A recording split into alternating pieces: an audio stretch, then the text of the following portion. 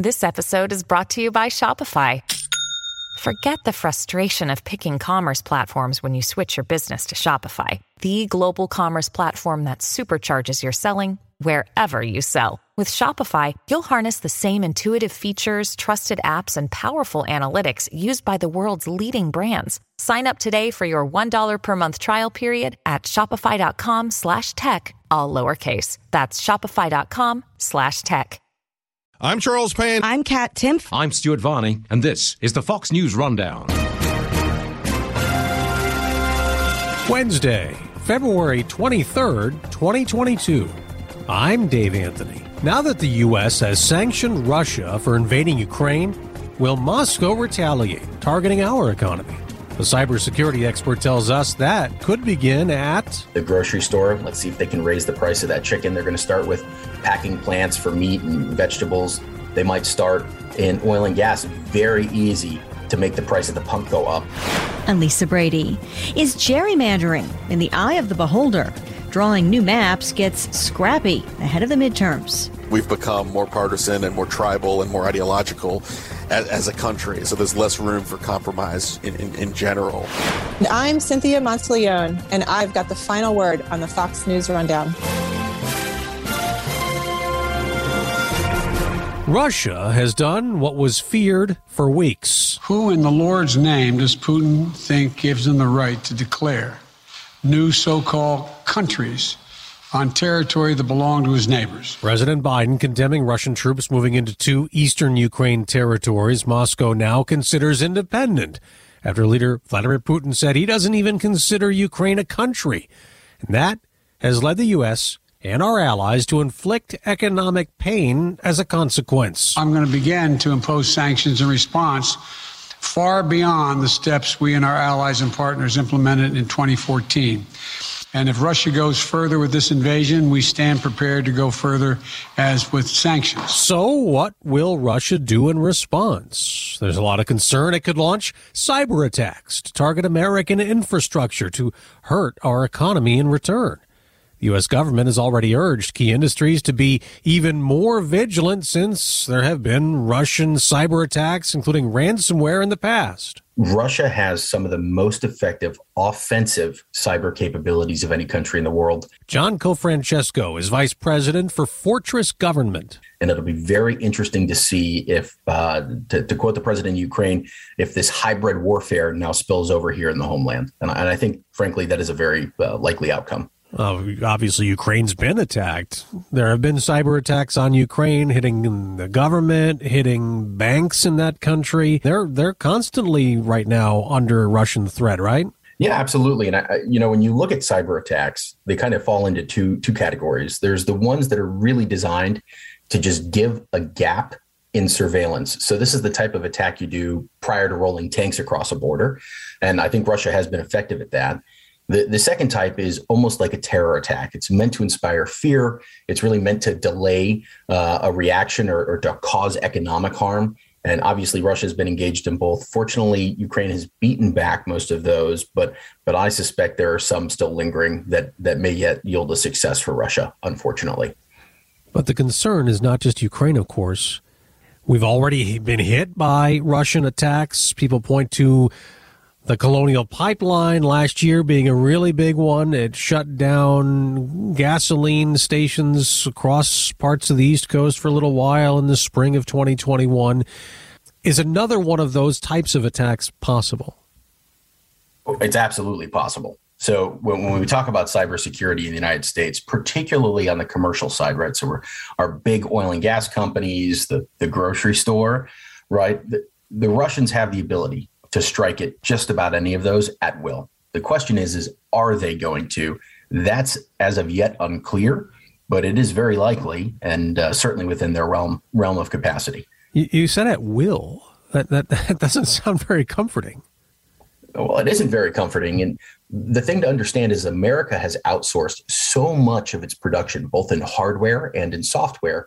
Russia is a prolific software manufacturer. So they have, unfortunately, been able to embed themselves into just about every major system in the Western world. And when I talk about that, I'm not saying that when you buy something from a major name brand that those guys have purposely let the Russians in. Rather, it's to say that the Russians make these little software components, right? Just like if you were making a sandwich, right? You didn't make the salami or the cheese, right? You didn't make the mayo. You just put the sandwich together, right? So same thing in software. So the Russians make these really great components, some of which are laden with vulnerabilities that every major company is using. So when I say at will, I mean at will, and that's because they've permeated our software supply chain with their goods. And there's nothing to do about that? There are a lot of things that could be done, a lot of things that are not being done. If you kind of look at our markets today, there are some markets like energy production that are really scrutinized, are quite secure. And there are a lot of other markets that just don't have that scrutiny. There are a lot of insecure companies out there. All right. Now, when we look at the threats that could come from Russia, what industries, in your opinion, need to do better and more now to try to prevent some terrible attack? So I'm going to follow DHS's lead on this, and I have to give credit where credit's due. The new administration brought in a lot of experts at CISA, which is the new agency for cybersecurity. And if you follow Jen Easterly and some of the other people who really gone nose to grindstone on this, they're saying, hey, shields up. That's their program, shields up. So critical infrastructure first, water, gas, food, healthcare, the things that we need to live our ordinary lives. That's where they want to go first, because they will instill the most fear and cause the most economic damage on us. Okay. Last year, there were a lot of companies hit by what is believed to be Russian. There was a JB Foods, Acer, which makes computers and technology. And there's this group called REvil that is believed to be Russian linked, or maybe even be in Russia. How active is that group now? So when we talk about cyber attack groups, these REvils and others, the important thing to understand is that individual members of that are members of many other groups. So even if you shut down one group per se, 10 or 15 more open up at the sign of that closed shop. These are a lot like terrorist groups, right? And so I get rid of ISIS, and then now I have Al-Shabaab to deal with. Functions the same way. The other thing to understand is that your FSB, which is the modern day KGB, their cyber element, those guys go to work on Monday wearing their Russian hat. They take that hat off when they go home and they put on their cyber hacker hat. And they do that with the knowledge and support, or the tacit support of the Russian government, because the Russian government loves to be able to say, well, it wasn't us. So that is a lot of what's going on here. And it makes this thing really difficult to handle, very difficult to attribute. How well secured is the U.S. power grid, for example? I mean, shutting down power to a lot of the U.S. or regions of the U.S. for a while would certainly be crippling. It would be crippling. I think of the major critical industries that energy is the most secure, it's also the most regulated, which is why it's the most secure. Certainly an attack of that nature would be a real escalation. If I was a betting man, I would bet that they're going to start in things that are a little bit more mundane. So they're going to start with the grocery store. Let's see if they can raise the price of that chicken. They're going to start with packing plants for meat and vegetables. They might start in oil and gas. Very easy to make the price of the pump go up. Obviously, that benefits them on an international stage. But because we in the United States are so dependent and so freedom loving, right? We love our cars. That's an easy way for them to really disrupt our lives. So could they pull off an attack in energy? Potentially. But I think they're likely to start somewhere else, really, because that would be a huge provocation on their part. Ransomware, is that the way that they do most of this now? And I know in the Colonial case, there was actually a ransom paid. Yeah, absolutely. Right. I mean, you got to remember, Vladimir Putin was a KGB guy, but he's a gangster, right? So he has all this false money coming in under his name, and all the cronies that work for him function the same way, right? So if they can achieve a national outcome and then make some coin on the back end of it, they love to do that, right? These are not good people. Obviously, those attacks are really tough to stop because people are paying these ransoms, right? I mean, why is ransomware so effective? Part of it's technical. the way cybersecurity works in the Western world, not just the United States, but the Western world, it's kind of like that old adage about you're being chased by the bear. You don't need to be faster than the bear. You need to be faster than your slower, fatter friend. This is a lot of how cybersecurity works in the Western world. So it makes it very easy for these guys to bring the hammer down on us. The second thing is that, cybersecurity is just a difficult thing to do. You only need one user to click one stupid email for the bad guy to have a win. So It's an economic advantage that they have by being strong in cyber. So it's up to companies to make certain that all their workers know what's going on. And we get training here at Fox all the time about phishing and all these other things that you're supposed to watch out for, be careful. It is insidious. We're all targets, it seems like. Absolutely. And I think the real insidious part about it, the part that really keeps me up when I talk about this with folks, is the fact that they've already permeated so many of our networks. So what's going on when Russia isn't attacking us is they're actively looking for weak companies, for weak government agencies, and they're not attacking immediately. So they create these big lists of all vulnerable companies, vulnerable individuals, vulnerable government agencies, and they just wait. And they wait so if they feel the need to use that attack, that vulnerability is still available to them. So I suspect if we do have a situation with Russia where it becomes a little hotter in cyberspace, that they'll be using pre-exposed vulnerabilities, things that they've had access to for months or years. We all need banks. Most of us need credit cards in this day and age. I mean, you have to do a lot of your financial stuff online and electronically. How safe are we when it comes to that? Well, so there's sort of two answers here. I think in general, this is a very serious thing. We should be taking it more seriously than as a country than I think we have. But we're not talking about sort of an end of the world scenario here, right? This isn't going to be Red Dawn in a digital world in all likelihood. I think it's the case that we need to shore up this vulnerability, and the average person should understand, hey, I might lose access to Google for a day, or I might lose access to a bank for a couple of hours. But in principle, our recovery systems are quite strong. But we do need to shore up this vulnerability. There's no doubt about it. Our lives are really more dependent here in the United States than anywhere else on these sort of digital capacities, and we need to make sure they're not protected. Misinformation is something else Russia's very good at. And there's something that has grown in its ability in the last couple of years with artificial intelligence, so-called deep fake videos, which are amazing when you can see some of these. How much does Russia do that, and how much of a threat are they now? I mean, it's a huge threat. And this is more of a philosophical question. We live in an open society. I'm proud to live in a republic. I love the way we live our lives here in the United States. They hate it. But that openness that we so love and we cherish gives them an advantage, because they can distribute, quote, fake news however they like, and they can convince people of things that aren't true in order to really set us off against each other. I think a lot of the internal strife we have, and this is purely my opinion, but a lot of the internal strife we face is because our enemies, not just Russia, but China and others, have realized that, and they're exploiting it. We haven't done a good enough job at blocking them out of our media systems. And it's definitely another area where we need to shore up the house. John Cofrancesco, Vice President for Fortress Government. Thank you very much for joining us. My pleasure, and thank you so much for the conversation.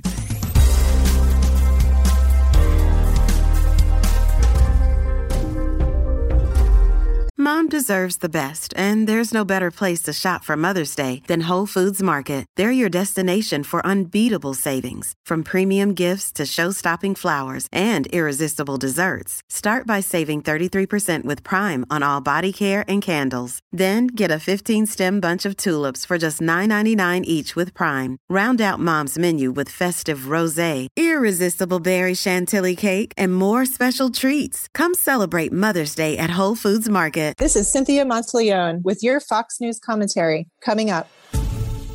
Running for office can be challenging enough without wondering exactly where your district is. But new maps are still a work in progress after the 2020 census. Analytical website 538 says 8 states have yet to agree on congressional districts, and that process has already ended up in court in several states. These maps disenfranchise voters. They violate the Voting Rights Act. and they are in violation of numerous state and federal laws. Maryland Republican Governor Larry Hogan has called for redistricting reform, arguing that politicians are picking their voters rather than citizens picking their representatives. But when he vetoed Maryland's new maps in December, calling them gerrymandered and shameful, the state legislature overrode the veto. Hogan then urged the Biden administration to sue the state, as the Justice Department had just announced it was suing Texas, accusing its map making of violating the rights of Latino and Black voters. But these arguments cut both ways. The Republicans have, for years, gerrymandered the heck out of this country. New York Congressman Sean Patrick Maloney is head of the Democratic Congressional Campaign Committee. He urged support for what became New York's new maps, characterizing them as support for communities of interest. Critics say they favor Democrats so much that 5 of the state's 8 Republican members of Congress could lose seats. But fighting a map is a bit more complicated after the U.S. Supreme Court ruled in 2019 that it's not up to federal courts whether district lines are too partisan. So there's a midterm battle already happening behind the scenes. Well, these are some of the biggest and most politically contentious states on the map. Josh Kraushaar, Fox News Radio political analyst and politics editor at National Journal. Florida, Pennsylvania, Ohio, North Carolina, and many of these maps are mired in courts or in disputes. But it really is going to make a big difference in the political makeup of the House in this year's midterms. And it goes to show just how divided we are, how tribal we are, in that we can't even figure out how to sensibly draw lines in some of the biggest battlegrounds in the country. Now, this is especially important because some states have lost or gained seats due to the census and population changes, right? That's right. And when you lose a seat, like Ohio has, you have a game of musical chairs where it's just becoming more difficult for certain members of Congress to maintain their district or to figure out where they're going to run. So there's always both opportunities in states that gain seats, Florida, Texas among them, and then also states like Ohio, West Virginia in this cycle as well that are losing seats and are forcing members to run against other members of Congress. When it comes to the court challenges, and I know there are multiples, are those about detailed local issues with the maps, or does it still really come down to gerrymandering claims in each of the cases?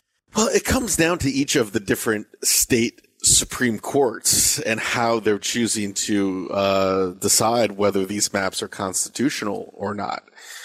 We've seen partisan maps in many, many states where one party has full control, but only some of those states and the judicial branch in those states are they being overturned, being brought back to the drawing board.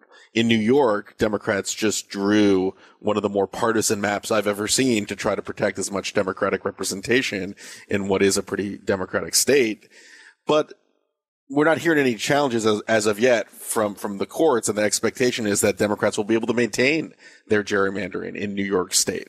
On the other hand, in Ohio, Republicans had full control of the map drawing process, but state Supreme Courts in both of those states by narrow majorities said they are too partisan. They are too gerrymandered. You need to go back to the drawing board and start again. So there's not one consistent rule in what makes gerrymander a gerrymander and what makes the district lines being seen as unfair. It really is in the eye of the beholder, and especially for the Republicans, they've hit a buzzsaw in these key battleground states of state Supreme Courts that have ruled negatively on the gerrymanders that they've drawn. If Democrats and Republicans accuse each other of gerrymandering, why not change the system? I mean, I know some states have tried to change their system of redrawing maps. Is it working in any of those states? Well, look, Democrats have been more outspoken over the years about trying to pass legislation that would rule out the ability of politicians to draw their own maps. They would prefer having independent commissions across the country drawing the maps, and they think that they might benefit from that politically. As it turns out, though, it's interesting. Republicans started out with an advantage in terms of having more states, having more districts, which they controlled, which they had more partisan control over. But because of the certain intervention by state Supreme Courts against Republican maps in states like Ohio and North Carolina. Democrats actually have done pretty well. They've managed to gerrymander in their own states. Each side seems to be getting their wins, but it almost, they're balancing each other out. In other words, there's a lot of gerrymanders. Republicans are gerrymandering. Democrats are doing an even better job gerrymandering. And in the end, it comes out to be something of a wash. Do you think this system is creating more extreme candidates then, especially, if the districts aren't very competitive between the parties? It certainly creates that opportunity that, if you're a Republican running in a safe Republican seat, it's much more likely you're going to be catering to the more right-wing elements of the voters in that district. If you're a Democrat and you don't need to win over independent voters or swing voters, if you win the primary, you'll win that seat, then you're not going to have as much incentive to go to the middle and win over moderate-minded voters. So, yeah, in the big picture, gerrymandering does create more extremism, a greater tendency to play partisan politics instead of working together along across party lines to try to figure out bipartisan solutions. What are the alternatives to the current system then, Josh? I mean, is there a better way? Is there a way to do it so that there's, is it an all or nothing proposition? Is it everyone gerrymanders or nobody gerrymanders, or is that not even possible? Well, the solution is to have balanced government in some of the states. And we're seeing that in certain states this year where, you may have a Democratic governor and a Republican legislature, and they come to a stalemate. They can't figure out a compromise. So, and in many of these states, it goes to a commission. It goes to the courts to draw a new map. It almost balances things out in the end. We've always had gerrymandering, partisan gerrymandering in our country. This U.S. Supreme Court decided that partisan gerrymandering is okay. It's allowed. It's constitutional. But what we're seeing now is some of the state courts, the state Supreme Courts are saying it's not okay. So the U.S. Supreme Court is saying it's okay to gerrymander. The state Supreme Courts in certain states saying it's not okay. So you have a very scattershot approach, which is leading to a lot of chaos and a lot of confusion. What is the solution? Gerrymandering is a problem. I don't know if it's the biggest problem in creating the extreme politics that we see today. A lot of it is that voters are also choosing to take more extreme positions. The politicians are following those cues. And that also, the self-sorting of this country along partisan lines is also playing a very significant role in seeing how dysfunctional our politics are. Has this always been this much of a battle every 10 years after the census, or is it just getting more attention now? There's always been a partisan battle in drawing the lines every 10 years. But what's changed is, number one, we've become more partisan and more tribal and more ideological as a country. So there's less room for compromise in general. And also the technology in drawing these lines has gotten so much more sophisticated that, even some of the gerrymanders in decades past may have been partisan, but maybe they weren't as brutal and as ruthlessly efficient as we're seeing in some of these states this time around.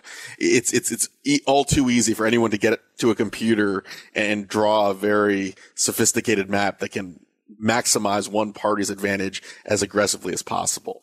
What about the pandemic-related delays in some of the documentation for drawing new maps? Do we know how much of an impact that's actually having? Yeah, well, everything has gotten pushed back because a lot of the data, the census data that was necessary to start the process was delayed.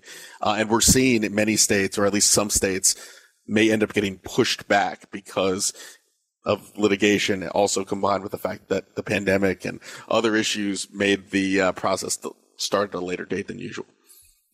Is this something that's strictly up to the states because elections are state controlled? And if so, then can it become an argument for eroding state control of elections? Could this head down that road?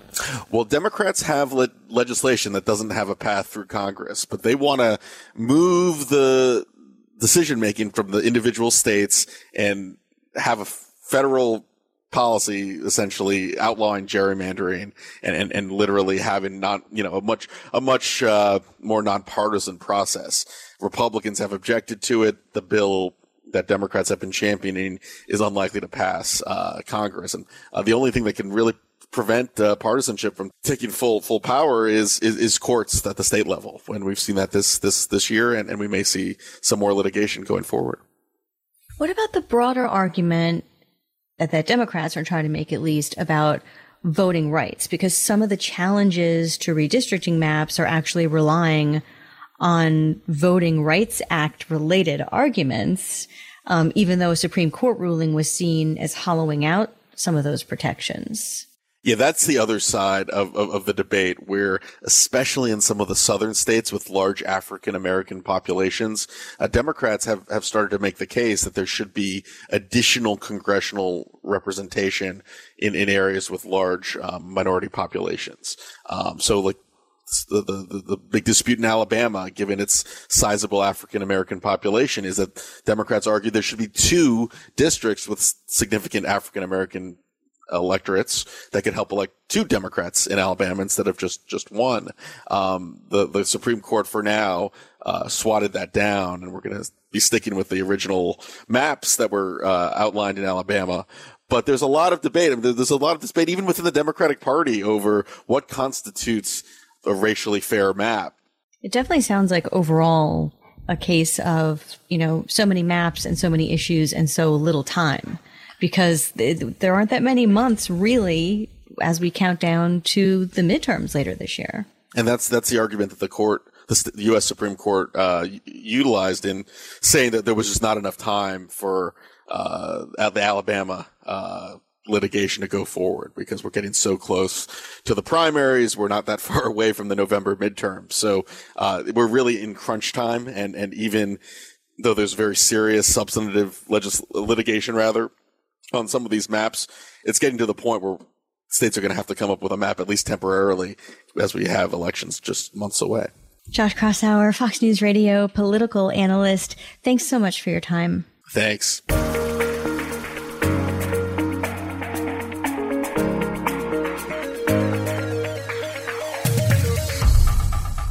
Hey, it's Ryan Reynolds, and I'm here with Keith, co-star of my upcoming film, If, only in theaters May 17th. Do you want to tell people the big news? All right, I'll do it. Sign up now and you'll get unlimited for $15 a month and 6 months of Paramount Plus Essential Plan on us. MintMobile.com/switch. Upfront payment of $45 equivalent to $15 per month. Unlimited over 40 gigabytes per month. Face lower speeds. Videos at 480p. Active Mint customers by 531.24 get 6 months of Paramount Plus Essential Plan. Auto renews after 6 months. Offer ends May 31st, 2024. Separate Paramount Plus registration required. Terms and conditions apply if rated PG. Jason in the House, the Jason Chaffetz Podcast. Dive deeper than the headlines and the party lines as I take on American life, politics, and entertainment. Subscribe now on foxnewspodcast.com or wherever you download podcasts. Rate and review the Fox News Rundown on Apple Podcasts or wherever you listen.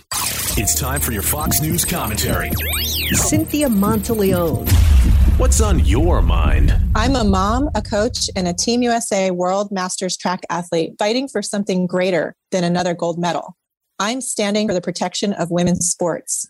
If male-bodied athletes continue competing on female teams, it will be the end of women's sports. This is no exaggeration. This is reality, and it's happening right now. At the 2018 World Masters Athletic Championships in Malaga, Spain, I competed in the 200-meter race against a male-bodied athlete, whom I beat by only a few tenths of a second. The next year, the same athlete beat my teammate in the hurdles for a place on the podium at the 2019 World Championship Indoor Meet in Poland. It wasn't just on the world stage that I experienced the demoralizing trend of male-bodied athletes displacing females from their own competitions. It was also on my home island of Maui, Hawaii. A year and a half after my experience in Spain, my daughter lost to a biological male identifying as female in her first ever high school track race. I had watched proudly as my strong and determined girl did all the right things, made personal, difficult sacrifices to train her body to be as fast and fit as possible for her first race. Yet all her hard work seemed to drift away, along with the male-bodied athlete who had just transferred from the boys' volleyball team to the girls' team the season before. The athlete breezed right by her to win first place, leaving her to finish second. It's not only the fact that my daughter placed second behind this individual in her first race. We also began to witness all the other ways this injustice impacts families like ours. The mental health impact on girls who have to race male-bodied athletes.